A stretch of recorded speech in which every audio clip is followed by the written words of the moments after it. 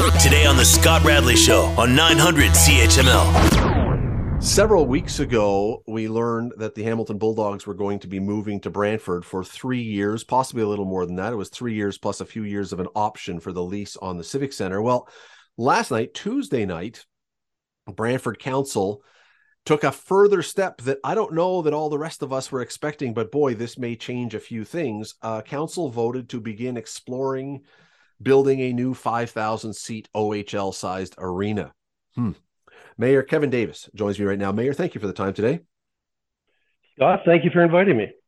This, I don't know if this has been the plan all along, but I think a number of people kind of, when this happened, went, this seems like it's obviously a whole lot more long-term planning than just a 3-year stay. Well, I think you're giving us more credit than we deserve, but certainly from the beginning, the desire, the intent here was to have an OHL team here permanently, and the first stage was having an OHL team come here, and in a situation the Bulldogs found themselves in, we agreed to take them in, and they were happy to do that. And we were happy to do that for the Hamilton fans as well, to make sure the Bulldogs stayed in the area. But I think what the game changer for us was when Council announced the decision that the Bulldogs were coming. Within 24 hours, there were 1,000 season ticket commitments coming out of Brantford, and that's now grown to about 2,600. I thought there would be a positive response.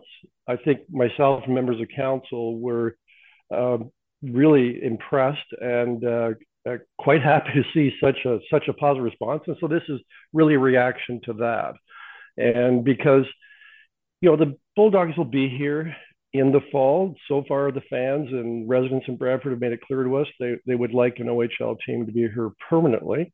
And we'll see in the fall if that the hope is in the fall that every game will be sold out, and that'll help in the process as well. And then in the fall, we'll have all the information about building a new arena here in Brantford, what that would entail. What is explain to me what it was at council that you did. Was this to explore the idea of a new arena? Was this to move forward with a new arena? What exactly was the motion yesterday? Yeah, to explore it, to retain a consultant who will provide us with a report regarding a possible location, cost estimates, how it might be financed, how long it would take to build an arena, so that if we do decide in the fall that we want to proceed to build a new arena, we'll have the information, the facts that we'll need to make a decision. One of the questions always, anytime a city gets involved in something like this, is, okay, how would you pay for such a thing? You're, I think, in a bit of a unique situation because your city receives, I'm not sure the exact amount, $6 million roughly every year from the casino that's next door? Yeah, it's about $5 to $6 million. And would that be, in your mind, where a chunk or most or all of the money to build a new arena would come from? Well, that would be a factor, but there are other potential sources of financing and government grants. But first of all, we need to see, one, is it feasible? Where would it be feasible? What the total cost would be? Then you figure out the financing. But if this city wants an OHL size arena, and that's the message we get, and we see it in the fan base support in the fall, we'll do whatever we can to see that an arena is built here, so we have an OHL team here permanently. Whether that be the Bulldogs or some other team. Yeah, and I was wondering if you have spoken to Michael. I know you've spoken to Michael Landlauer many times, but this latest step, this idea of exploring a new arena, is he part of this? Because I mean, when he was here in town at one time, he had put up the offer for millions of dollars to help build an arena exactly like you're talking about. Has he been involved in this part so far?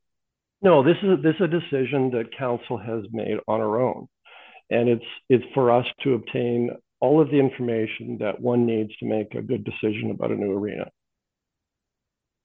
One of the things that's very striking is your council has moved very quickly. We've, here, when Michael Landlauer has tried to get something done, it's sort of been a laborious process. You've moved very quickly. That seems to be strategic to catch it. I'm guessing while the team is there and strike while the iron is hot, essentially.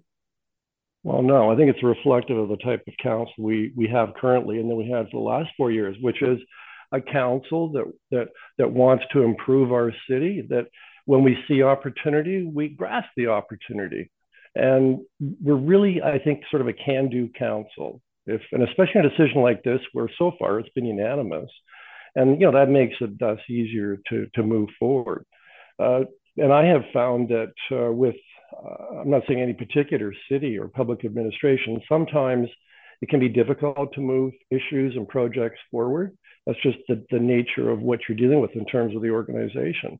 But here in Brantford, we have tried to change the culture here of our city and our city administration. So it's more of a can-do administration rather than a can't-do. I would assume, and again, I mean, I know we're in early days here, but I would assume that any building like this, it's obviously not just for a hockey team. That'll give you maybe 40 dates a year, but something like this, you would be looking then to expand Brantford's reach as a concert venue, perhaps, or an arts venue or something else. You would have to find a lot more to bring into this, correct? That's correct. And usually I don't refer to it as an arena. I refer to it as an entertainment center, because we do have, next to the current Civic Center, the casino, which you mentioned. We have a number of restaurants, our downtown. The river is right behind the Civic Center with one of the best river trail systems, biking and walking in Ontario. So there's a lot that we think someone coming to Brantford to visit and attend an OHL team, there's much more than just an OHL team. And there can be much more inside the arena during the off season and even during the season, other events. So yes, that is part of the plan, that it's not just hockey, it's more than hockey. What do you believe, just going to let you go, but what do you believe, because obviously council has been very excited about this. It's been unanimous when you voted to bring the team to Brantford. It's now been a unanimous vote last night to move forward with this exploration of a new arena. What do you and the council believe the Bulldogs or a new arena do for the community? Well, it does a number of things. One, it's a reflection of who we are as a city, and hockey's built into our DNA. And, I look at the minor hockey community and the parents and the players, they're so excited. You should have seen them when they came up for the practice. So we're a hockey town. But more importantly than that, it also adds to the image of the city. It adds to a feeling of civic pride. And then, of course, there's all the spin-off economic benefits in terms of jobs and the impact on tourism and the hospitality industry. So there's a lot of positive things that come out of having an OHL team. And if it leads to a new entertainment center, then that means, as I said, much more than just simply hockey occurring in our community. Concerts, trade shows, that sort of thing. It is. And we do have a vision. We do have a vision for that part of the city, is potentially being a sort of an entertainment and tourism center for the city.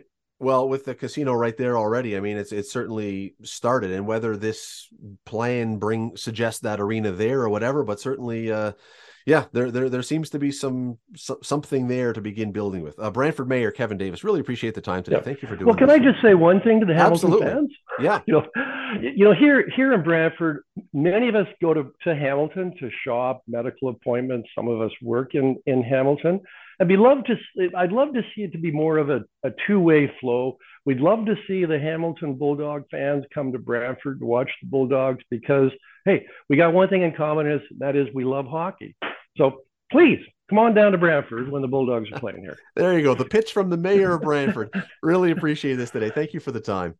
Okay. All right. Thanks, Scott. You're listening to the Scott Radley Show podcast on 900 CHML. If you have been looking for any kind of clear, direct answers to what's going on with these allegations and stories, Global News doing amazing work, Sam Cooper and Bob Fife of the Globe and Mail doing amazing work on this. If you're looking for any clear answers from the government, especially from the Prime Minister, on what is going on, boy, the last few days have been frustrating. Let me bring in Kate Harrison. She is Vice Chair at Summa Strategies. Always love having Kate on. Thanks for doing this today. Happy to be here, Scott. So yesterday, the government basically filibustered to make sure that that Trudeau's chief of staff cannot testify, Katie Telfer, and then today he is questioned outside by reporters and won't answer any kind of question directly, to the point that reporters are now badgering him, which just doesn't seem to happen very often. And in the House of Commons during question periods, 6 times Pierre Poilievre asked for a direct answer and got the same non-answer answer. And I got to tell you, if you're someone who is looking for some sort of clarity on this, and I know there are people who are diehard, unbendable supporters of the Liberal Party who just don't worry about this as much. But if you're someone who's looking for any kind of clarity, this has been an incredibly frustrating few days. For sure, it has been. And I don't think that that's going to get any better, even with the appointment of a special rapporteur, even with the referral of some of these issues to the National Security and Intelligence Committee. We're not likely to get really any definitive answers on this issue, Scott, unless a public inquiry is held. And there's a few reasons for that. But the primary one being that what this National Security Committee is even permitted to look at and permitted to study is determined by the Government of Canada. So the information flow is not truly open. Whatever the government, the Liberal government, wants to disclose, they can. Additionally, items that are covered by cabinet confidence are not able to be part of the purview of this study. So that can apply to a lot of things, a lot of the conversations that happen with the highest level elected officials in this country. So a public inquiry would be able to get to the bottom of this. The National Security Intelligence Committee cannot. So what the Prime Minister is doing is really signaling to people that he's taking action, but there's not going to really be a pot of gold at the end of this rainbow. And I think he's really playing with some fire in terms of an issues management strategy, because to your point, he's not being conclusive. He's looking evasive, and therefore they're losing credibility on this issue. Anything they try to do from this point is going to seem like a half measure. Well, and some of the reporting by Global News today has been, I don't want to use the word devastating. That may be too hard. I don't know if that's a fair word, but certainly suggesting that the Prime Minister did or ought to have been knowing about this, because reports and warnings from CSIS had been given prior to the last 2 elections that perhaps people in his government were being compromised. And the suggestion now is, if you're coming out saying how serious we're taking all this, well, why didn't you take it seriously beforehand when you could have done something? Why is it only once you're caught? And, you know, to that point, clearly security officials or someone that has access to these briefings, and these are top secret level documents, feels so ignored by the government. And probably, I have to assume that there was at least an attempt to raise some of these concerns to the government, and that this is not completely manufactured. All of those attempts were ignored, and now they feel that they need to blow the whistle. So it really is a horrible look for the Liberals. This also has the potential to backfire, Scott, for the NDP. If the NDP are seen to be, tacitly supportive of the Liberals' approach on this, and they haven't really tipped their hand one way or another if they're going to force the issue of a public inquiry. They said they would. They've been a little bit quiet after that announcement earlier in the week about the Security Committee. They also stand to lose in this, because it makes it seem as though they're securing their power and holding on to that at whatever cost is more important than the protection of our democratic institutions, and more important that they hold power than try to investigate seriously this issue of foreign interference. I want to go on your point just there for a second about Jagmeet Singh in particular. Jagmeet Singh, over the last few days, and it's not just in the last few days, last few months maybe, has looked like that guy on a hockey rink who pokes and pokes and pokes at the tough guy on the other team, and then as soon as the other guy looks like he wants to engage, he hides behind other players or the ref. Jagmeet Singh holds all the power in this country right now. All he has to do is say, I'm not supporting you anymore, and Justin Trudeau is done. We have an election. Jagmeet Singh is screaming loudly and saying all this stuff. He single-handedly could fix these things, and yet he won't. Because, as you point out, that would be the end of his power, because who knows what happens the next election. He may not be in the same position. But it's so phony at this point. It's so empty, all these threats and all these accusations and all this posturing. It's all for nothing. And you can only do this so many times until Canadians see through this, right? We saw it happen on things like pharmacare and these empty threats, basically, that, he may opt out of the supply and confidence agreement Sure, if do action something. isn't taken. And there's a middle, a mealy-mouthed step taken that the NDP then claims credit for. I think they've worked themselves into, potentially losing official party status in the next election, because they're going to be weak on the issues that matter. And where they think they will gain credit on some of the work that has been done, that's going to go to the governing Liberals because they're the ones in government. So this supply and confidence agreement, I think, ultimately is going to weaken the NDP as a party. Sure, it might keep Jagmeet Singh in the leadership role for that much longer so he can figure out his next step. But I don't know where the NDP goes from here, because they certainly haven't been drawing enough contrast, again, on the issues that matter to be able to really decisively stand up to Canadians and say that they offer an alternative to the Liberal Party. And that contrast, Scott, is what wins election campaigns. Let me just talk process. We've got a couple minutes left, and I want to talk process more than this specific issue, although it ties into what's going on today. I tortured myself for a while today and watched part of Question Period. I would have been better off taking a hot metal poker and ramming it into both my eyeballs and my ear holes. It was the most unsatisfying, annoying, frustrating thing because, and this happens all the time, somebody asks a direct question and the person on the other side, and it can go both ways, this is not just one party, doesn't answer the question even remotely. They say something else that they've pre-prepared. And if the question is asked again, they say the same thing again. What's the point of Question Period at this point? And I'm being quite serious. What is the point of Question Period if there is no mechanism to require people to actually answer the question they're being asked? Yeah, well, there's a saying in Ottawa that it's not called Question Period; it's called answer. It's called Answer Period, and that's where you provide the scripted answer that's given to you from your staff, regardless of what the question is that's asked.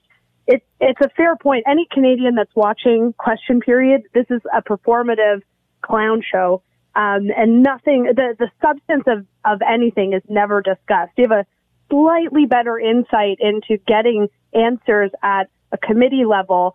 But even then, there's a lot of politics that are being played. And that's why when we think about this foreign interference inquiry, a parliamentary committee, even the National Security Committee, is not equipped to address this. And I think it comes down to the fact that active parliamentarians today are the ones accused of perhaps having benefited from support from Beijing. How can we really expect a Liberal-dominated committee to truly investigate these matters of their own colleague in good faith? It's just not going to happen. Again, that's why it brings me back to the importance of a public inquiry. MPs are not equipped to do this. Is it possible? I don't know what the rules are. I should know this. I don't. Is it possible? Could they put rules in place that would give the Speaker of the House the power to require someone to answer a question? Or if you don't, we hold you in contempt or we kick you out or whatever else. Is there something that could be done to fix this, or is this irrevocably broken? Yeah, it's a good question. The Speaker is there effectively as a referee to make sure things don't break out into brawl. But there's not really a imperative to answer the question as posed. You have a little bit more of that again at a committee level, which is perhaps why the Liberals are fighting so ardently Katie Telford appearing at committee. You can be sworn in under oath, and it can get very uncomfortable in that scenario where you're not answering the question.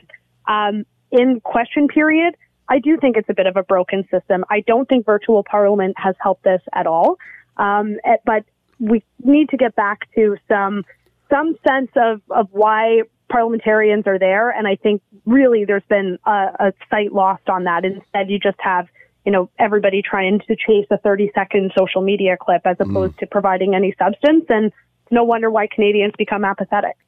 I just came up with an idea while you were talking. Shock collars. Every parliamentarian has to wear a shock collar, and the Speaker of the House has the button, and if you don't answer, you get a jolt. Every time. I'm not sure any party is going to leave the house without a few shocks. So. No. This is not just one. This is For sure. This is everybody. By the way, just for people who haven't got it clear, the government has appointed a rapporteur, not a raconteur, although they could be confused, as one or the other. So we'll see if the raconteur becomes, or anyway, Kate Harris. Band, though, by the way, the raconteurs, excellent band. So, Kate Harris and Summa Strategies. Thanks so much for doing this. Thank you, Scott. Take care. You're listening to the Scott Radley Show podcast on 900 CHML. Right now, fresh off doing the news, I don't even know if he's had time to sit down yet. Bubba O'Neil from CHCH. Sir, how are you? Good day, sir. How are you? Always good. Always good. Hey, big news around the station today. Sorry? Big news around the station today. What happened? Well, I saw the tweet today from your buddy Phil. Oh, sorry. I knew about that Friday, so I wasn't thinking about. I thought he did. Okay, I guess he did. Maybe he did today. Yeah. You always like to see advancement, and I know what it was like for me. Spending almost a dozen years at Sportsnet, and then having an opportunity to be here, closer to home, was something I relished, and it's kind of in reverse for Phil, right? And if people don't know what we're talking about, Phil Perkins sent out a tweet to the anchor at 6 o'clock. After nearly 11 years at CHCH, I'll be starting a new chapter in my broadcast career. And then right after that, tweeted out that couldn't be more excited and humbled to join CP24 as an anchor and reporter. So there you go. Changes, changes. I think, as David Bowie once said. I think especially in our industry that it's a great thing, and like I said, especially for Phil now, who's got a young family and wife, and to be closer to home, and get an opportunity to be really close to home because the station is very close to where he lives. That at a reputable station, that's great news for him. All right. Speaking of changes or non-changes. I saw this story yesterday, and there's more that's come out today. And Bubba, I got to tell you, I think people in the NHL, if there's any truth to this, people in the NHL have to be drunk. Kevin Weeks, first, I think, came out with this first. John Buccigross as well came out with this, followed by Jeff Merrick and Elliot Friedman. So reputable, credible sources that the NHL is contemplating or somehow thinking about expanding to Houston. That makes some sense. And to Atlanta, where they have failed twice, and it was a miserable failure the last time. Who in their right mind looks at Atlanta with the two failures and goes, that's a perfect place for a franchise? And it was probably before its time in its first incarnation as the Flames. But as the Thrashers, that was a tremendous disappointment. With that said, it was, to me, no different than the situation that we see in Carolina. For many years, Carolina, their building was half filled. But they've proven that when they win, they show up, which in a non-traditional hockey market, that seems to be the situation. So Atlanta's a great sports city. I've been there. It's a wonderful city. Why they wouldn't consider Quebec City first? Well, that's my Atlanta? That's my thing. That's my thing. It is Atlanta does have has good sports history there and everything else, just not with hockey. And yes, you're right that. Sure, that Carolina draws when they win, but you don't win every year. And I don't know, look at Arizona. I don't know that you want to pick more markets that require you to be a Stanley Cup contender or it's a complete disaster. There's no middle ground. No. That seems like it's just destined to be a third failure there, and then it will be Quebec City because the team will move when you draw 2,000 people a night. I'm wondering if there's something we don't know. Is there someone with, a reputable person with very deep pockets in Atlanta that is considering this? They do have an arena that they could play in. That's certainly not antiquated like, some of the others in the league. I am mystified by this, but there's always something we don't know, right? And I agree with you. I think Houston, it's a long time. They have supported the Arrows for so many years. In fact, I believe they have an ECHL franchise over the years as well, too, or if not very near to Houston, that's been very successful. So I think that hockey, and I've been there. I remember going to a Stars game, actually, in their first couple of years of being in Dallas, and boy, for the lack of knowledge they had at that time, boy, they were really excited to have a hockey team. I'll tell you a Houston hockey story. I won't linger on this too long, but I was down there covering the Bulldogs when they were in the Calder Cup semifinals, I guess. I think it was the semifinals a few years ago, 2011. They were playing against Houston. And I'm doing an interview with one of the players outside the Bulldogs dressing room, and all of a sudden it goes dark around me. There's an eclipse because Yao Ming, the Houston Rockets dressing room, was right next door, and Yao Ming walks out. The 7'8" center for the Houston Rockets. You until you've seen 7'8", you have no idea that they even make people this big. It was unbelievable. And for your listeners that have never met you, you're a tall fella yourself. I am a tall guy, and yet when this guy walks by, see, here's my thing about the NBA. Up until 7 feet tall, everybody lies about their height. I've been to NBA arenas, and there's a guy who's listed at 6'8", and I'm looking at him almost eye to eye. And it's like, you're not 6'8". You were on your tiptoes. But once you hit 7 feet, they don't lie anymore. You're legitimately a giant. And at 7'8", his hands, because he shook both of our hands as you walked by, my arm almost disappeared. It's just amazing how big that guy is. Anyway, total off track. Sorry, that's my Houston memory story of hockey at Houston, which has nothing to do with Houston. All right. The New York Giants, the New York Football Giants, sign their entirely mediocre quarterback to a $40 million a year contract. Now, I know that, Bubba, there is endless money in the NFL. There's just money everywhere. It's a flood of money. But really, $40 million for Daniel Jones, a guy who is at best middle of the pack in the league? It's unbelievable. I wasn't surprised by this, okay? First of all, there's a lot of teams that have really, really bad quarterbacks, right? You look at a lot of teams out there, like even the Vikings, right, who went to the playoffs, who got beat by the Giants in the postseason. So you need a quarterback, right? I think what you're seeing with Jones is that there was this potential. Remember, they moved up in the draft to get the guy out of Duke because they believed in his size and his arm strength, which is always a major factor in the National Football League. So they saw the raw talent. Here's the thing. When they acquired Jones, he wasn't being taught. He wasn't being coached, as they saw.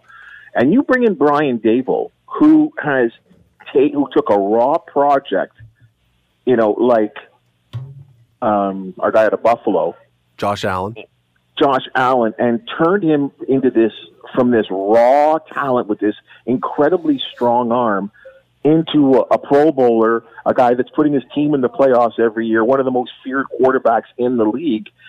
He's done that with Daniel Jones. He's made him a much more responsible passer. He only threw 5 interceptions this year. He's taught him that he can use his legs, very much like a Josh Allen, to run and pass. So he showed remarkable improvement, and there's a belief that there's a lot more to go under someone that can teach him.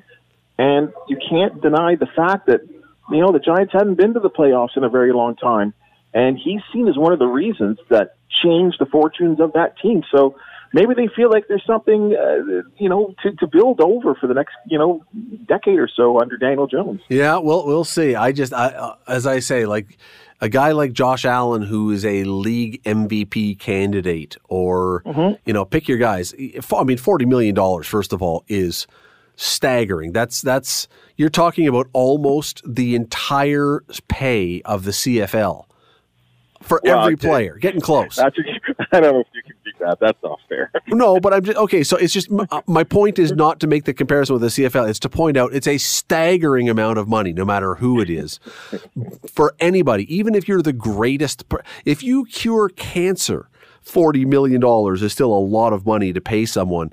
But for a guy who, okay, even if it's potential, man, the NFL salary structure is wild. That's all it is. It's wild. But I mean, you look at the the quarterback contracts that are out there right now. He's right in line. Like, I mean, oh yeah. Right? Like, I mean, I think that's just the way it is, kind of, right? Like, that's what I mean. It's wild.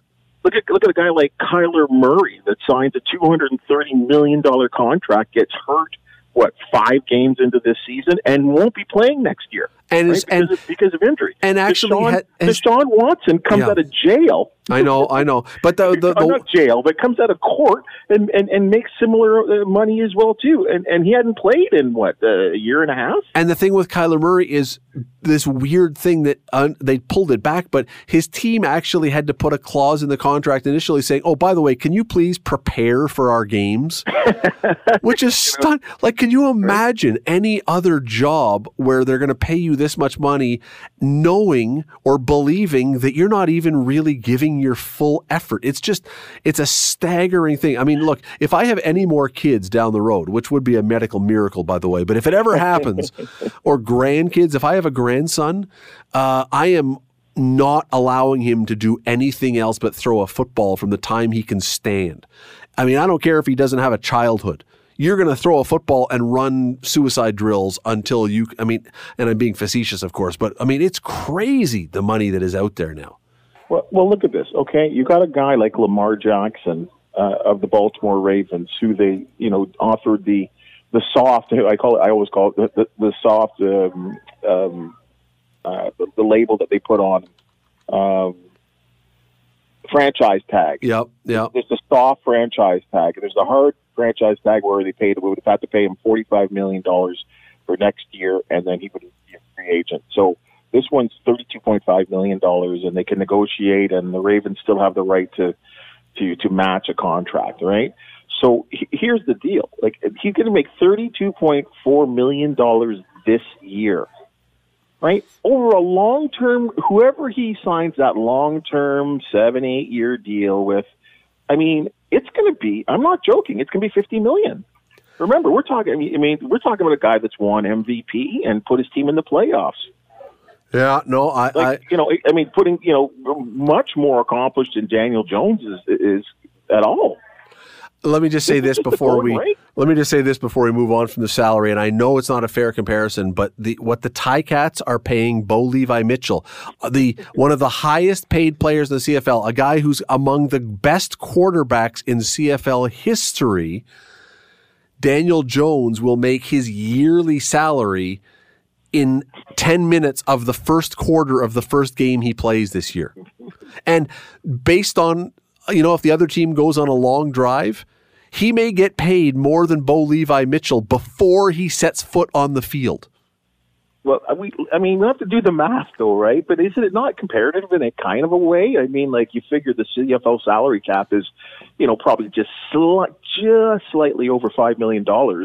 And Bo Levi, probably when it's all said and done with, incentives, et cetera, base pay, hard money, signing contract, he's probably going to make, $650,000? I mean, so there's kind of a comparison there.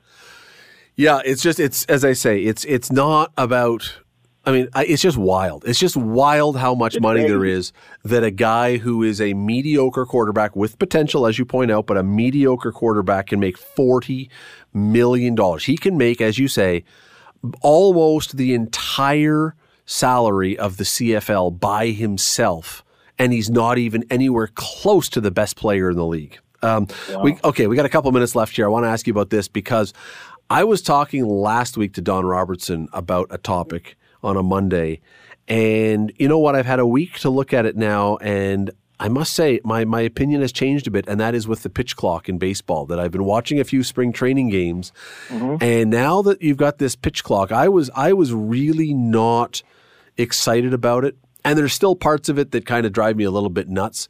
But I got to tell you, I think that this is going to be good for the game, that this is just going to take away the the scratching and the glove altering and the stepping away and the going for a walk and the throwing the rosin bag and the looking in for a sign for 12 minutes, I think this is going to be positive. I love it. Look, put it this way, Scott. If you're a purist of any sport, the people that are making the rules for your sport, the ones that are taking it into the next generation, they don't care about you because you're always going to watch, right? Regardless. They need to, baseball is a dying sport in North America, not only with the people that are watching it, but the people who are playing it. So they need to do things to attract not only the next up-and-coming players, but the people that are going to watch the sport for the next 50 years. And like it or not, baseball is seen as a slow, drab sport. Very exciting, especially in the playoff time, right? And a lot of fun to grab a hot dog and a beer or a beverage and go to the ballpark and watch a game. But at the end of the day, the TV product is what is the most important. And 4 hours people aren't interested in. I'm seeing these, apparently, I think it was 3 hours. Last year, the average of a Grapefruit League game was 3 hours and 2 minutes here. Hold me to a minute or two. And we're seeing games right now that are, on the average, about 2:35. The Blue Jays have already played 2 games this week that were under 2 hours and 15 minutes. This is wonderful. So if the pitch clock has something to do with it, I think it's a great thing. What was one of the things, if you watch a New York Mets game, or I don't even go with Mets, if you go a little bit further back and watch a Roy Halladay game, this was the norm. The guy gets the ball, looks at the sign, and throws the ball, and his games were done in 2 hours and 35 minutes. Games never went. As long as he was on the money and was going 7 innings, games were clocked in at that time. I got time for baseball, on a leisurely, not on a business standpoint, but on a leisurely standpoint. These are fun. They're great. And the newer generation, who are we fooling here? Attention span. You've got to do things to speed up the game, and I think it's working. Well, and the one thing you said that I think is really interesting, because you talk about being a traditionalist. If you go back 30 years, maybe 40 years, I don't know, games were not like this. It wasn't where guys stepped out of the box and walked around 30, 40 years ago. This is a more recent thing. So the idea of hurrying the game up a little bit, certainly the clock is new. The clock is non-traditional. But the idea of these long delays between pitches, that's not the way baseball used to be. So you can go back to a faster game, and it actually is more traditional than what we've been seeing for the last little while. You're probably right. But that's the way the game. But that's the way those pitchers were back then. Go to YouTube.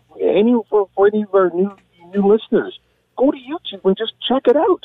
The guys looked in there, and Nolan Ryan's. They go on and on about the guys that just took the ball and threw. And now another thing too to consider is that because I don't know. Did the Blue Jays even have a complete game last year? Nope.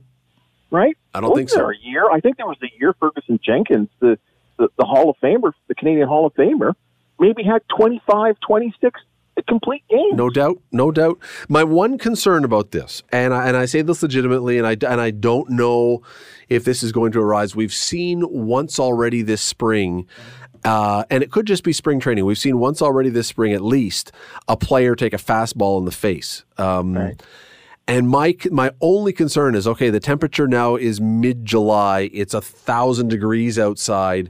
You're making the pitchers throw the ball more quickly so they are not drying their hand or whatever else. My only concern is, do we see more guys plunked because there's less control because you're hurrying up? That's my only issue with this. I'm sure they'll study this if it goes along, because, you don't need that. You don't need that stuff. Nah. But that would be the other thing is, I'm going to look at, what's his name? Who's the Blue Jays opening day pitcher? The big guy. Manoah. Alex Manoah. Thank you. Yeah, I was drawing a blank on Alex Manoah. I wonder about a guy like Alex Manoah, because that guy, I saw a video of him today walking into the clubhouse. Very genial guy, happy guy, but he's walking with his undershirt on. He's a big dude. He is a big dude, and one of the things this is going to change is this is going to make pitching a little more of a cardio exercise than it ever has been before. And I do wonder with some of these guys what's going to happen as the innings go on a hot summer day. But that's something the team's going to have to work out. The team's going to have to get. Let me tell Scott quickly why I'm not worried about that.